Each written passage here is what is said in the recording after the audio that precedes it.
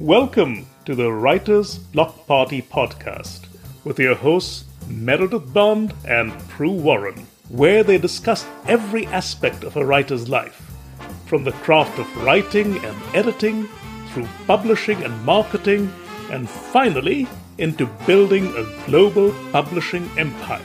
Here is Mary and Prue.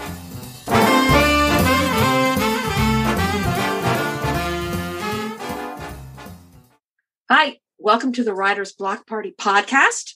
Representing the great ignorant of the world, I am Prue Warren, and I'm very glad to have with me, thank God, my experienced co-host. Hi, I am Meredith Bond, and I've been doing this for a little while, but Yeah. I'm so excited this week. Prue, tell us what we have. This week, this is like the big deep for me. I am so ignorant on this topic. Meredith, you're going to do one of your books as an audio file. You're going to have book on tape. Well, it's not called book on tape anymore, but that's how I think of it. And this week, the woman that you've got doing your audio is here with us, Naomi Rose-Mock. And hi. Yay. Welcome, Naomi. Hi, thanks for having me. God. Thanks for coming. Thanks for coming into the den of my ignorance. There's so much that as you don't know, I've written one book.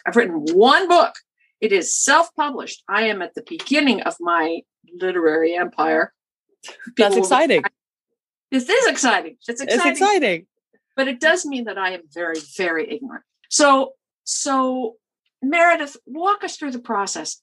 How did you decide? How many books do you have, Meredith? You've got many books. Is this your first? 25, 26 books published, but this is the first book that I have had made into an audiobook. And what made you decide? How did you take the leap? I have been thinking about this for probably 3, 4, 5 years, but it is such a daunting concept to have an audiobook made. And people have told me that I have a very nice voice and that I should record my own audiobooks. I've heard that. I've heard people say. And so I actually sort of gave it a try. I recorded some short stories that I wrote, and precisely nobody bought them. I offered them for 50 cents on my website. Wow. But it probably wasn't. I mean, was it the record? Oh, well, okay. So then I decided to get A Hand for the Duke made into an audiobook because it's currently my most popular book. It's been my most popular book for many years. And so I looked at ACX, which is the company that creates Audible books. And I looked at Findaway Voices, which is an independent audiobook company. Okay. And what I was hearing was that ACX was taking a really, really long time at getting their books up on Amazon. And since Amazon is the biggest seller of books, I thought that wasn't a great idea. Now, I think it's interesting that Naomi just made that sound. That means she's got the backstory here. So, Naomi, tell us what you know. Well, I am relatively new to audiobooks as well. I'm a theater director and actress and acting teacher who sort of transitioned into the audio world during the pandemic. And now I love it. And I'm here to stay. And I just finished my 60th book for Audible, and which I've done since September was when I first started auditioning. So it's been kind of a crazy, bumpy ride. That's a lot of books. It's been busy. I've been very, very happy. It's been wonderful. But yeah, it's been kept me very, very busy, but I like that. ACX, I think they've been saying due to the pandemic that the lag time between a narrator completing a book and the book getting through their quality checks and stuff to actually getting to Amazon was running anywhere. And it was sort of no rhyme or reason. I had some that would go within 6 weeks and some took 4 months. So it's taking forever. But the good news is And I hope I'm not going to jinx anything saying this. The good news is that for the last month, it's been like a 7-day turnaround. So we're back to being like on track. So that's great. And I'm grateful. And thank you, ACX. I hope it sticks. So fingers crossed I didn't jinx anything by saying that, but it sure was a process for a while there. So anyway, I'm so sorry to interrupt and jump in with that. No, go ahead, Meredith. Sorry. We want your expertise. That's why we asked you here. No, because I know I am as ignorant as Prue is when it comes to making audiobooks. I mean, I have looked at it for so long, but the price of it was always really daunting. A good audio narrator can charge anywhere from like $250 to $500, $600 per finished hour. Per finished hour. I was going, wait a minute, that is so unbelievably cheap. But okay, per finished hour. Okay. Per finished hour. And so a book like A Hand for the Duke, which is 75,000 words, is about 7.5 hours finished. And so we're talking thousands and thousands of dollars. Okay. All right. Stop. I'm okay. I couldn't read that book in 7 hours. How can you record it in 7? How could you listen to it in 7 finished hours? Naomi? Well, the key word there is finished, Prue, because the reason that the per finished hour price for an Audible narrator seems so astronomically large is because for every finished hour that the listener hears, you've had, depending on the narrator, anything from 3 to 4 hours to record that. And then you've also had 1 or 2 hours additional for editing, because with ACX, which we can talk about more in a second, we are into the author's completed, like fully ready for audio files. So they have to be edited and that kind of stuff as well. So basically for a 7-hour book, it's actually like a 42-hour project. Wow. And you've done 60 of these in September? Yes, I am lucky. I don't do my own editing. I'm so thankful for that. I don't do my own editing because I would not be able to do that sort of volume at all and still have a good finished product. And I think I'm also pretty lucky because my career in life has kind of prepared me for this, because I teach people how to cold read for a living. So, you know what I mean? So I'm pretty fluid at like seeing the words on the page and being able to translate them, even though I should also mention something I didn't say just now with the finished hour quotient is we also do pre-production on every book. So you read every book and you go through and you mark anything you might need to know as far as accents, dialects, things like that, because otherwise Murphy's Law says you'll read a book and you've been making strong choices using a plantation Southern accent, and the last line they mentioned that the man is a German, and you're like, oh my gosh, well that's a surprise to me. So we have to make sure that we read all the books ahead of time. And but yeah, so I think I'm lucky. I also have always been an avid reader. I love books. I've always read my entire life, so I'm a quick reader, so that helps as well. So you have to love reading to be a good narrator, or it'd be the worst job in the world. You would just hate life. Okay. There's so many questions. Meredith, so you did go with ACX. I mean, Naomi's speaking as though she works with ACX. She does. So I did go with ACX, and because it is Amazon. And so I knew for certain that my books would get up on Amazon. Uh-huh. And would be part of Audible, which is the biggest seller of audiobooks in at least the US. And so what I did was I put my book up, and then it gives you an option you have to upload a short script, a short piece of your book, and then you ask for auditions. Wow. Okay. Back up. When you put it up, you went to ACX, you went to Amazon's site to turn books into audiobooks. Yes. And said, yes, I'm interested in this process. I'm going to eat the $2,000 it's going to take, and we'll see how this goes.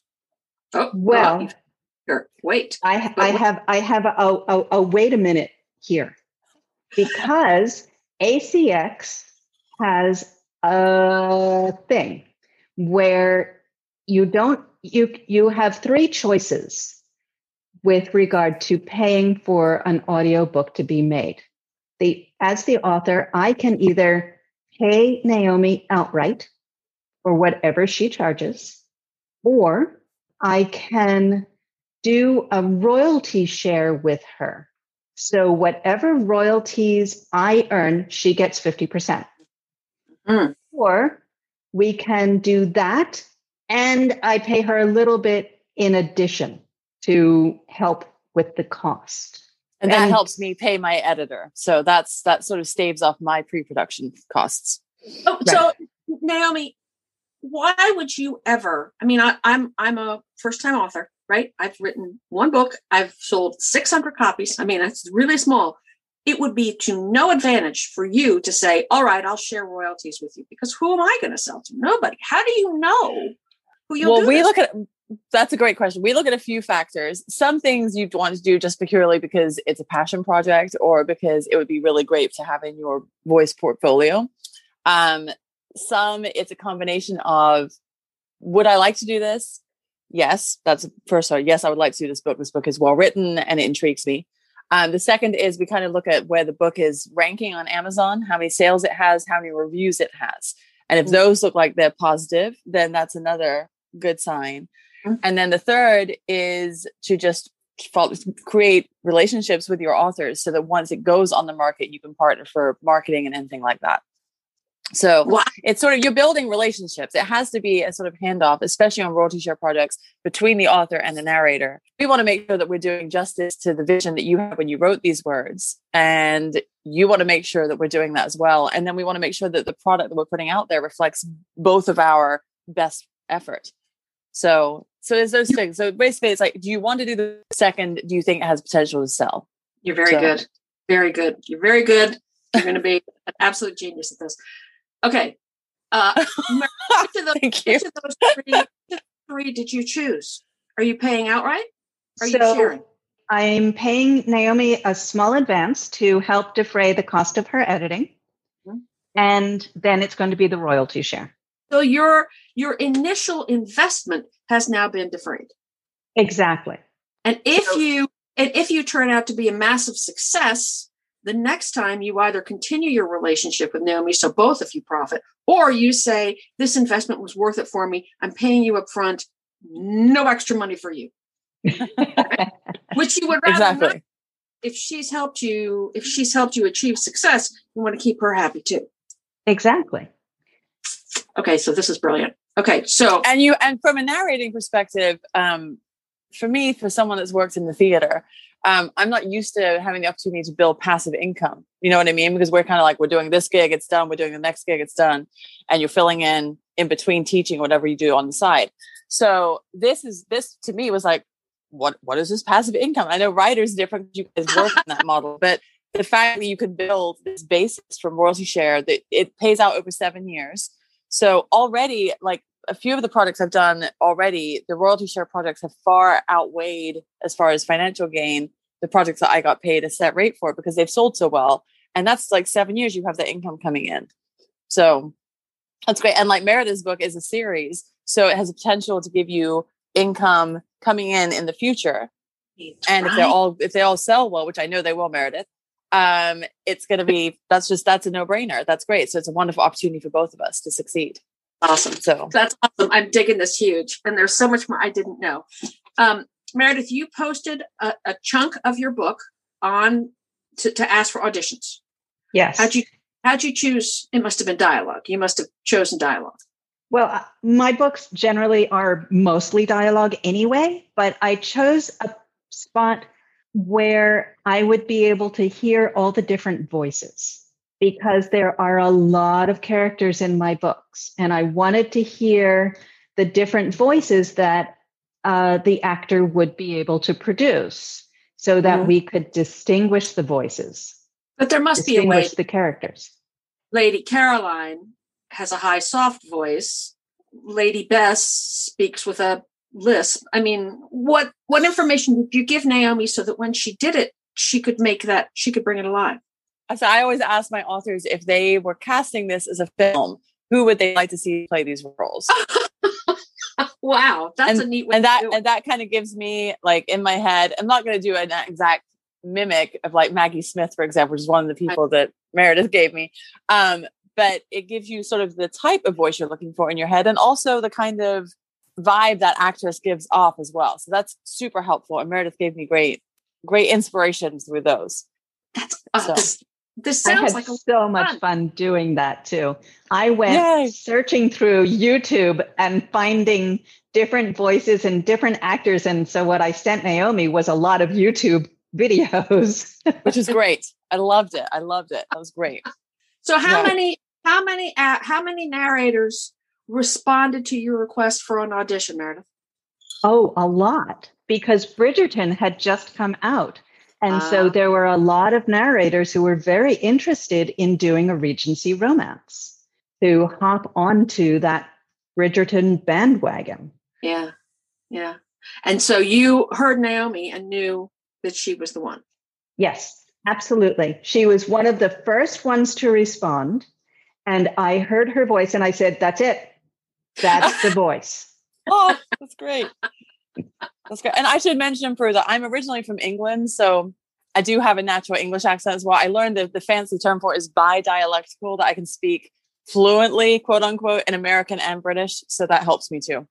There's so many varieties of British accent, though. Your natural is, my natural, interesting question. I lived all over the place in England. My mom is from Glasgow and my father is from central London. And I was born in Northampton and then lived in Bedfordshire and Buckinghamshire, so in the home counties.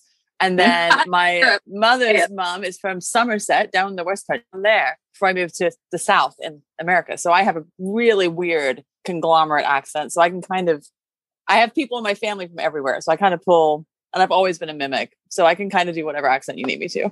That's outstanding. And do you say you read a lot?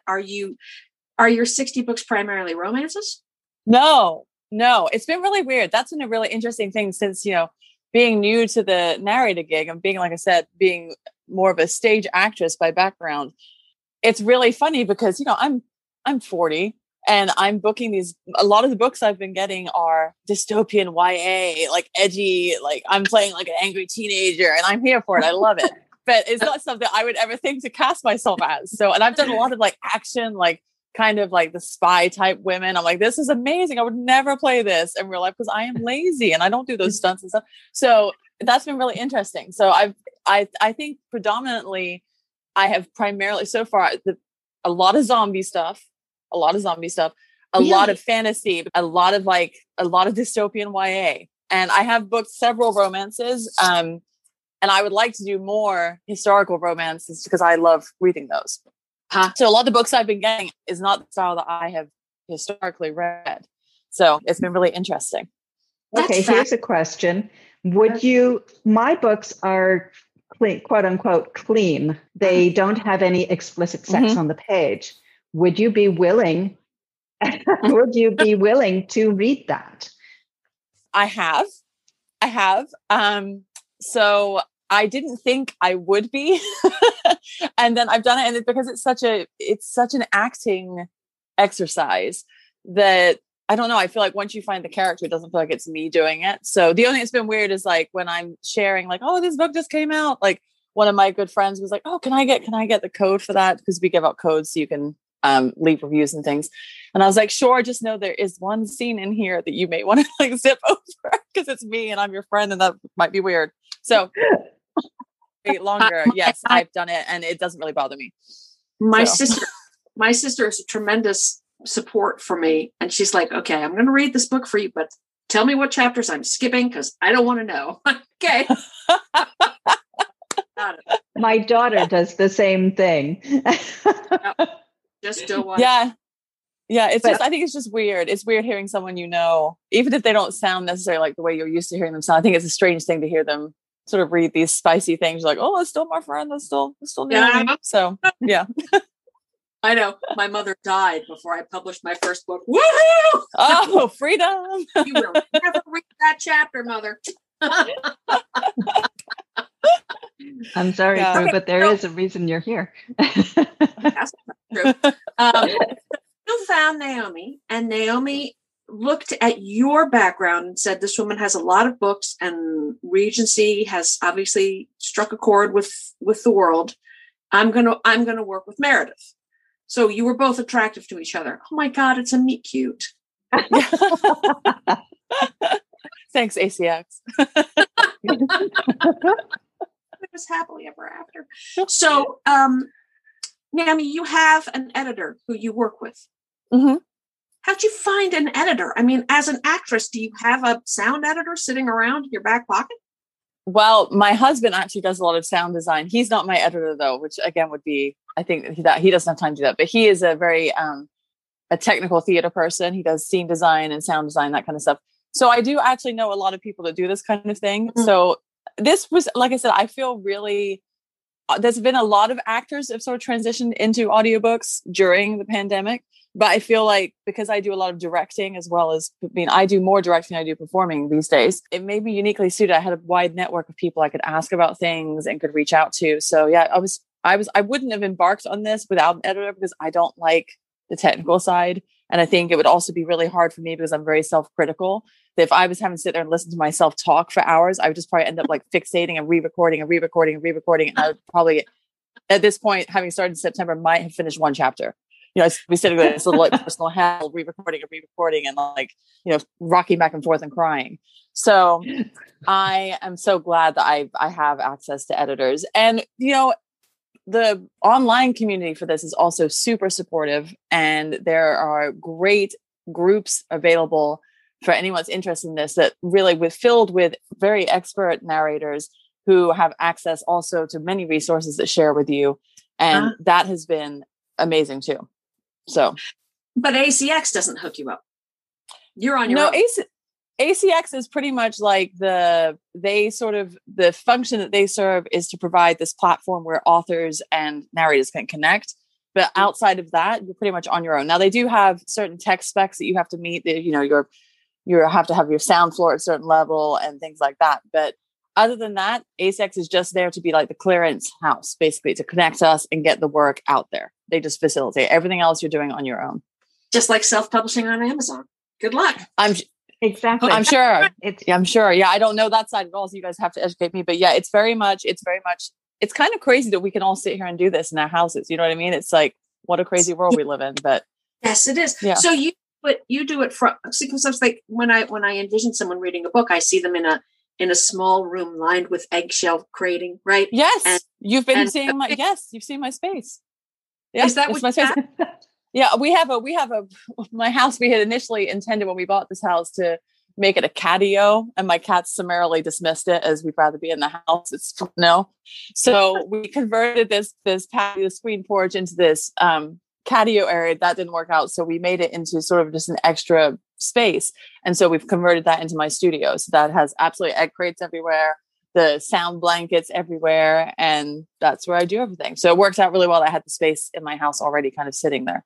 Wow. So that's, yeah. And you don't have someone on the other side of a screen going, all right, let's try that again with more emotion, right? I mean, you are. No, I'm my own director. But again, like I said, that's been my profession. So I think that I do a decent job at being like self-aware. So yeah. So, and we use a technique called punch and roll, which basically is as you're recording, if you feel like you've made an error, you want to redo something, you just click out, you just stop the recording and it will back it up like 4 or 5 seconds. So you can hear what you were sounding like before and you just match your voice and keep going. So, and that makes things go a whole lot faster. I think that's fascinating. It's the backup button on the DVR. Yes. What? Yes. Yeah. Cause you'd be amazed, like the difference in your voice, like even between like when you like this time of day versus when I've been talking all day long, like the differences in your voice and that kind of stuff, you really get to be aware of that when you're using it as your job. So yeah, just stuff to think about. Wow. I think that's fascinating. How do you keep all of the voices straight? I make a little cheat audio file of like cast of characters. Cause especially if I know that it's the possibility to be a series, I can usually keep it all in my like muscle memory for a book. But if it's going to be for a series, I want to have that in my hand. So I have all these audio files of just like these different characters that I voice these voices for that I can reference back to. So, so you pause your recording, hit Lady Catherine, listen to what you had decided on, and then go back to it. Actually, I do it typically before I start. I go through and after I've read it and I've looked at what the authors have sent to me, I'll try and do like a cast of characters, like recording that I then reference back to. And like I said, for one book, I can usually keep it kind of in my muscle memory. It's just once I've gone off and done other projects and come back to it, I'd have to have that because otherwise it would not be there. I'd have to re-listen.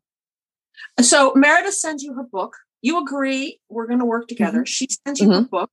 Do you record a chapter and send it to her? Do you record the whole thing and send it to her? I record the whole thing and send it to her because I work. Some narrators do their own editing, and some people prefer to upload it a chapter at a time, get feedback, and keep going like that. But because I work with an editor, that wouldn't be expedient because she has other work to do as well.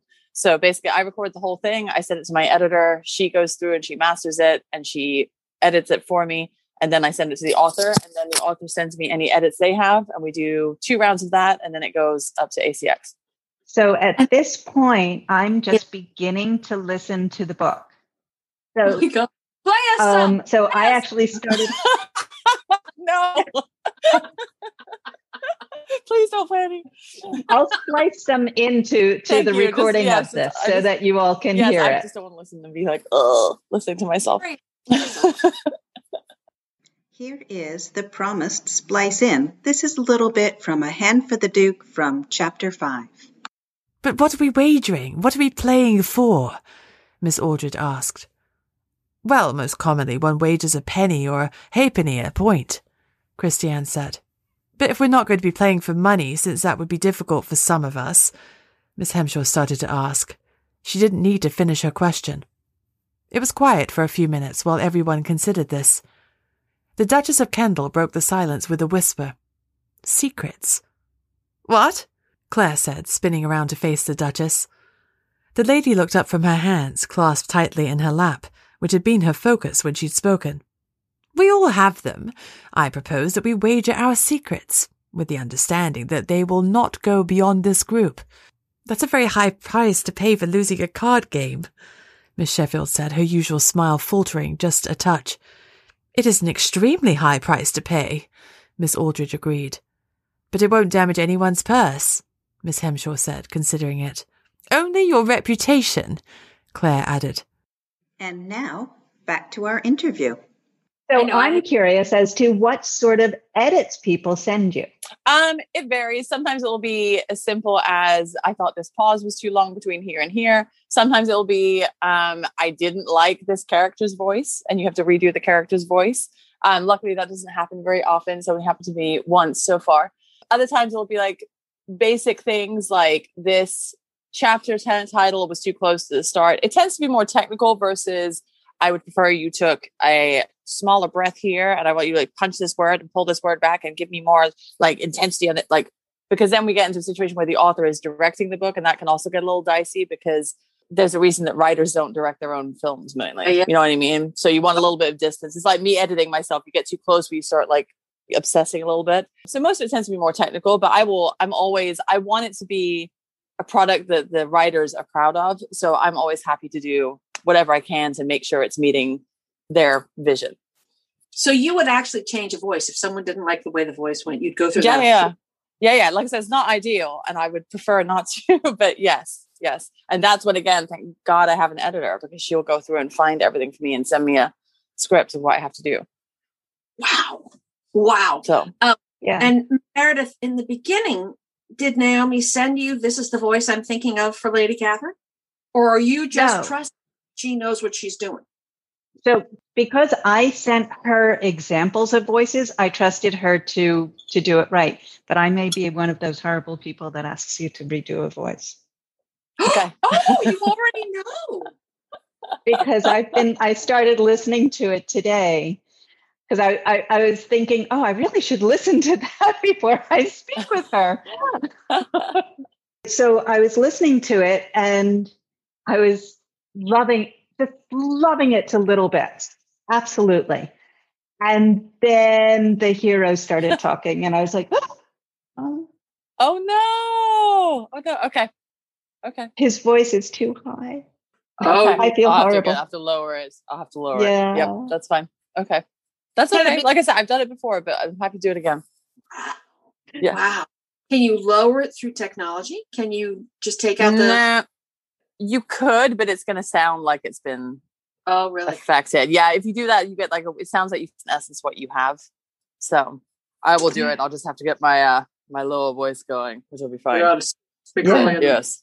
Yes. Good morning. That's something I've had to work on, is the male voices, because that's something that you typically don't have to do as a female performer.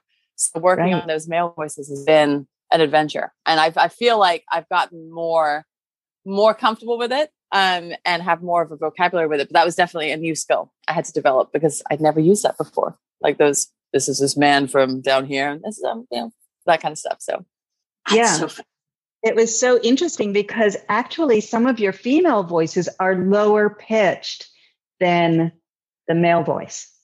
Yep. Well, the thing is, one of the things that you work on, again, with audio acting, is you don't want to fall into like Monty Python-esque, like, I'm a woman, so I'm going to talk up here, and I'm a man, and I'm going to speak down here. So what I always try to do is think about the character and sort of like how they would breathe and how they move, and then try and fit the voice there. Because like as a woman, I have a lower voice. So I always try to think of it in terms of like how I think the character would do something, versus like, I'm just going to be like, like that kind of stuff. So I try and like give it a little more definition versus just high, low, and that kind of thing in my head.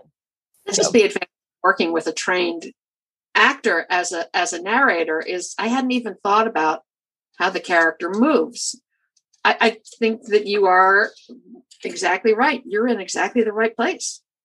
Thank you. It feels good. I really enjoy it. So it feels good. What happens next for you? I mean, as theaters are opening back up, are you going to take time? I mean, what are you going to, I mean, it's a great question. I'm going to try, and this is like emphasis on the word try, because this is the great struggle we all have in life. I'm going to try. I really want to make audiobooks my focus. I'm going to try and take passion projects as far as directing. But I, in the pre-COVID life, was doing, between 10 and 11 directing jobs a year. So I was always directing at least one thing. And I'm going to try and cut that scale way back to like 2 or 3, and try and keep this as my primary. Wow. So wish me luck with that. We'll see how that goes. trying to find that balance. It does mean, though, that you can only take the jobs that really look fascinating. I mean, if you're being totally discriminating and saying, I'm not taking any job that'll pay the rent, now I'm only taking the directing jobs that just get me buzzed. Right. Really- which is cool, which is fun. Yeah. So I think that'll be good. And like I said, we'll see if I'm successful as that, because doing that, because it's always a struggle for me to find that balance and not like convince myself I can do everything and go 1,000% all the time. So we'll see. Fingers crossed. Are you California? Are you New York? Are you in a theater?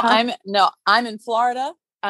So I do a lot of regional things and that kind of stuff. And I also do a lot of educational theater, where I'm in Tallahassee. So we have 3 universities here, as well as 8 high schools. And I kind of weave my way through all of that. So. Wow. But really, if you, I'm just thinking about, I don't know why your career path is suddenly the focus when, I need to glom onto my career path, but you are probably getting more national exposure now than you were as a stage actor or a film actor.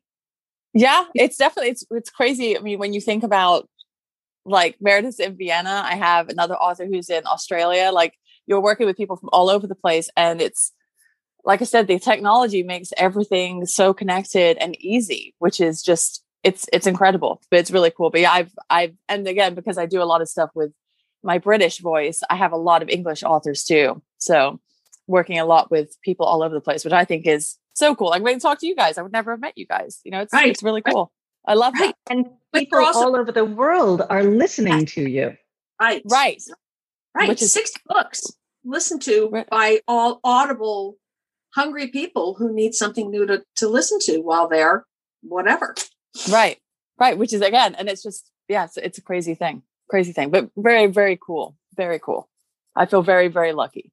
I'm thinking about the times that I've read reviews of Audible books where someone says, I will buy anything that this narrator reads, right? I mean, the narrators themselves develop, as much as the author, you have the potential to create your empire too. Here we go, everybody, lift off.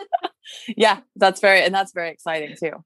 Very exciting. And again, with like series like Meredith, I think those are great opportunities for narrators, because that certainly allows you to develop. First of all, you get to spend so much time with these characters. And Meredith, I think it's so cool how each of these ladies gets their own focus. I think that's such a cool cool hook. But I think that's a great opportunity for me if we decide we want to continue with the series, that I get to spend all this time with those characters. Like that's just a great thing. And it's fun getting to spend so much time with those characters and really get a sense of like situations and really get to be part of that universe for such an extended time. I love that. I think that's amazing.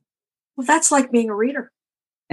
Yes. I mean, you find this and series and you can't help it. You're sucked in and you're going for every single one.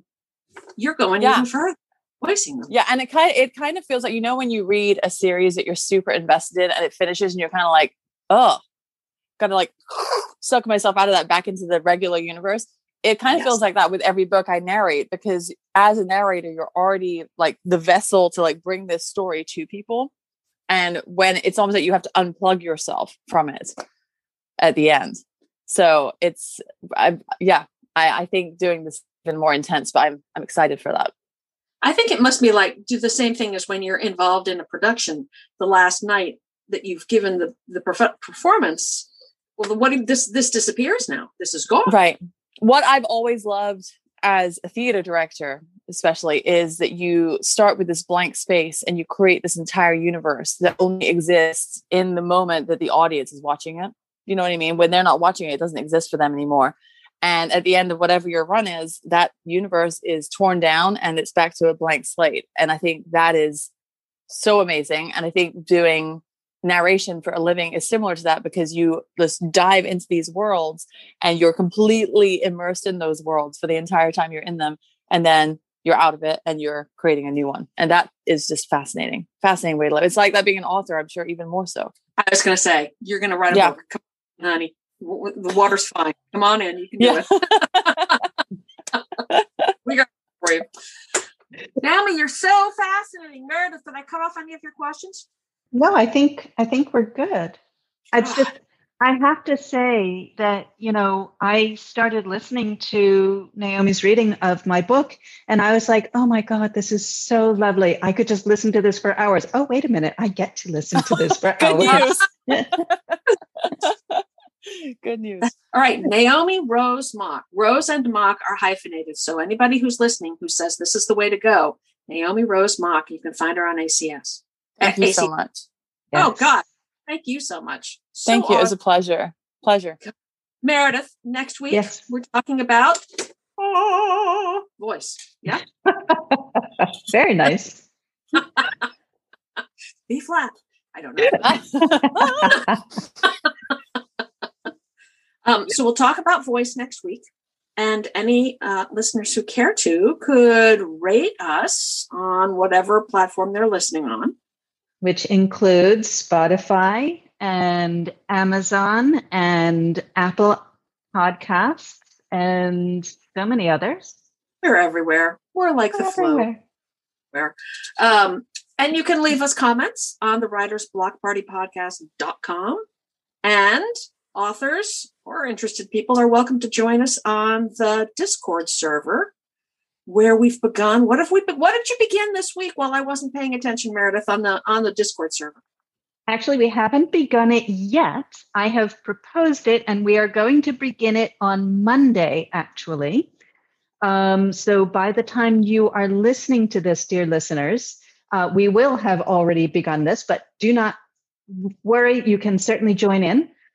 We are going to start a book club because I started reading Gail Carriger's new book, The Heroine's Journey. And it is mind-blowing. I mean, there is so much information in every single section of this book that I just want to tear it apart and discuss it with somebody. And so I proposed it on the Discord, and so many people said, yes, I want to be part of this conversation. Good. All right. And so that's what we're going to start doing. We're going to start discussing Gail Carriger's new book. And maybe when we're done this one, somebody else will propose a book that we can discuss after it. Excellent. That's a lot. How do I join your Discord server, Meredith? Just email me, mary@meredithbond.com, and I will send you a link. Merry, not Mary. Exactly. Mary@meredithbond.com. Please let me join the Discord server, and then you'll let us in. Exactly. Okay, beautiful.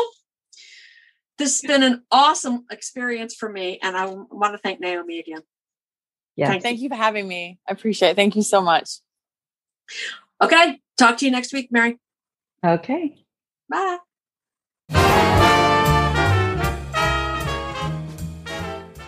That's it for the Writer's Block Party this week. We don't want you getting so drunk on knowledge that you can't drive your laptop safely. But next week we'll be here before you know it, so check out the website at thewritersblockpartypodcast.com. One word. That's where you can find our archive of past podcasts and a place where you can get in touch with Mary and Prue or ask questions for the next podcast. Write with joy, friends, and see you next week.